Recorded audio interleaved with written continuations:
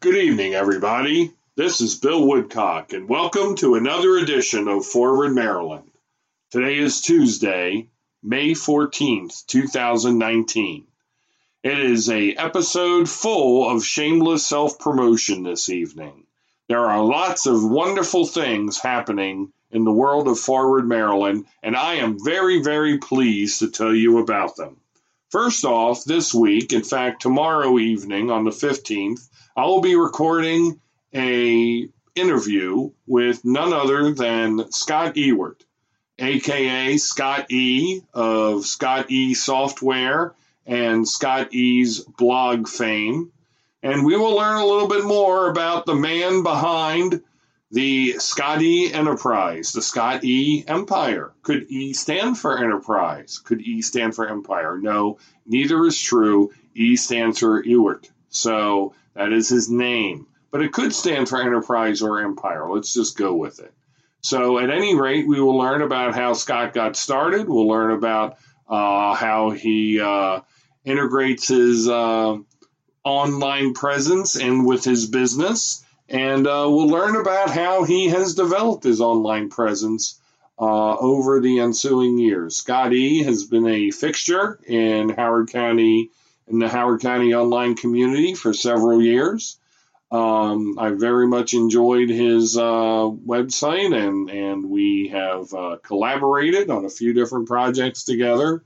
So I am happy to bring him to you so that you, the public, can get to know a little bit about him. He's becoming a player in statewide in the statewide online political game. So learn more about Scott Ewert and Scott E Software and the Scott E blog this week on Forward Maryland. Also, looking, no pun intended, forward into June, we are going to be recording some more shows at the Chrysalis in downtown Columbia. Downtown Columbia's premier concert venue that's not called Meriwether Post Pavilion.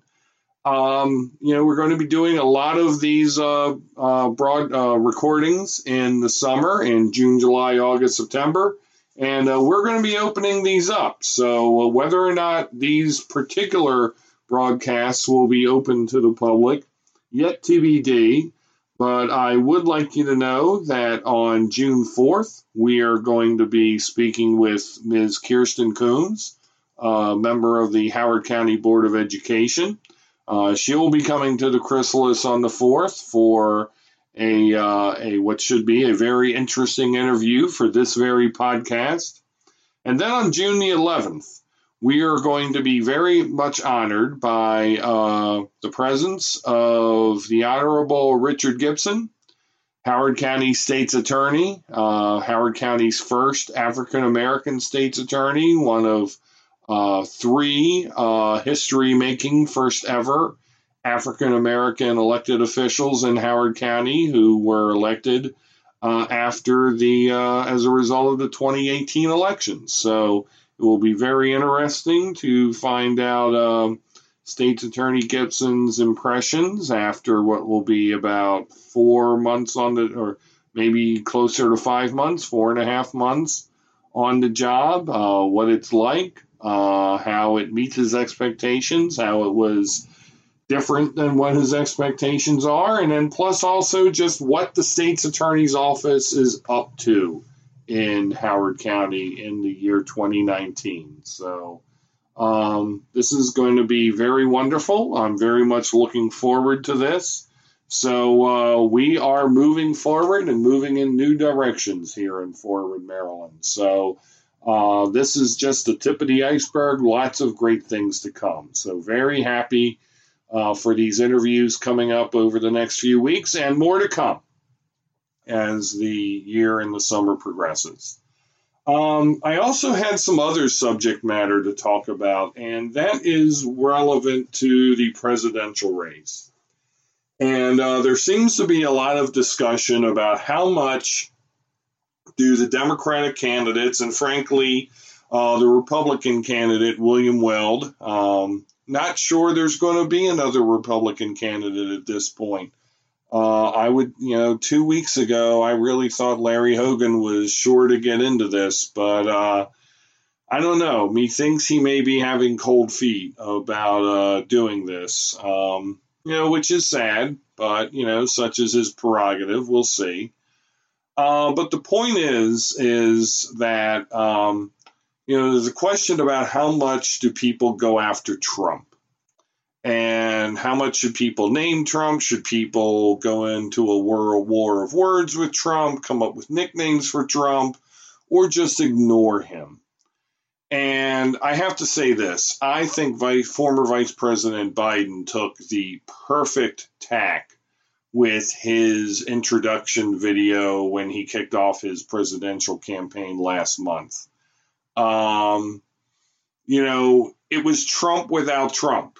Those of you who are aficionados of the comic strip Garfield without Garfield will know what I mean.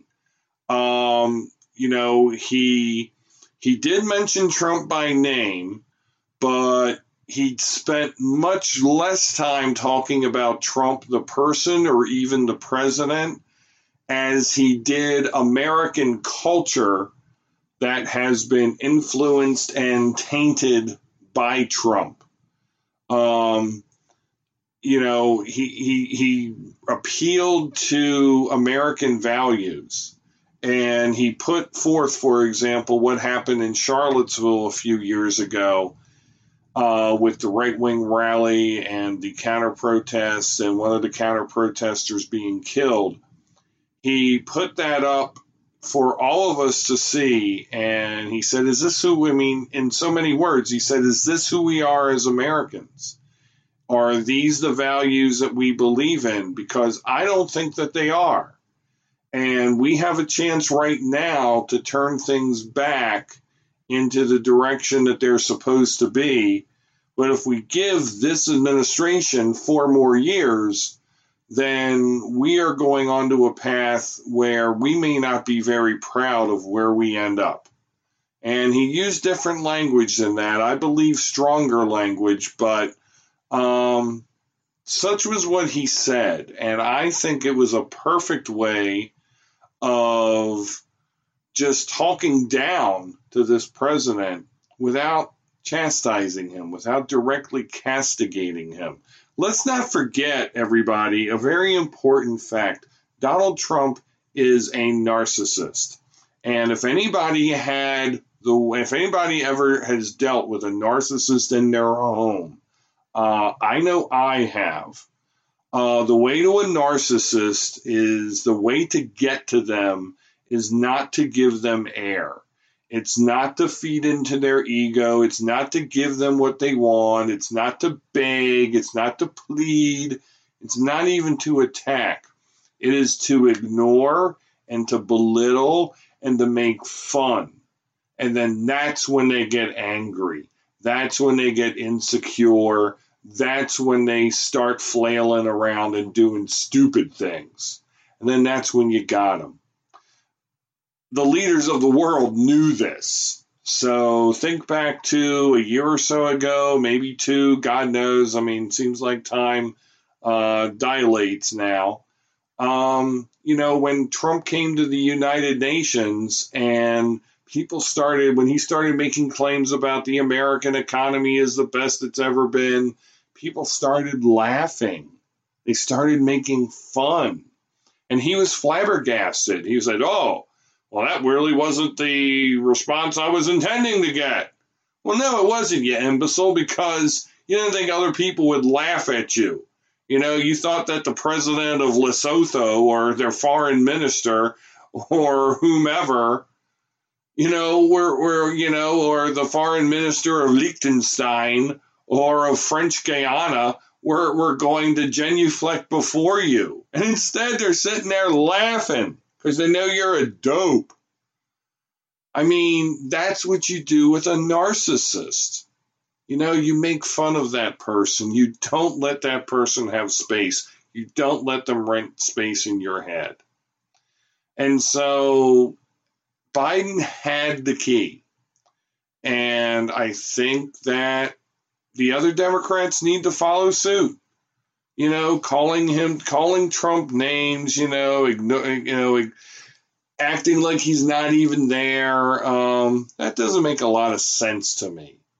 What makes sense to me is to treat the president like a child, politically and literally. I mean, that should be a given. And, when we do that, Democrats do that, they got a really good chance. But, let ourselves be defined by this fool. And I'm afraid we may be in trouble. May not be so easy to remove this president as it should be. So with that, I want to thank you all for listening this evening. This has been a wonderful episode. I'm so very excited and so very grateful for all of your efforts and participation and support for 25 episodes of this wonderful podcast. This has certainly been a change for me and a new medium to learn, but I'm having a blast with it, and I hope you are too. So with that, you've been listening to Forward Maryland. Thank you, and have a great night. Take care.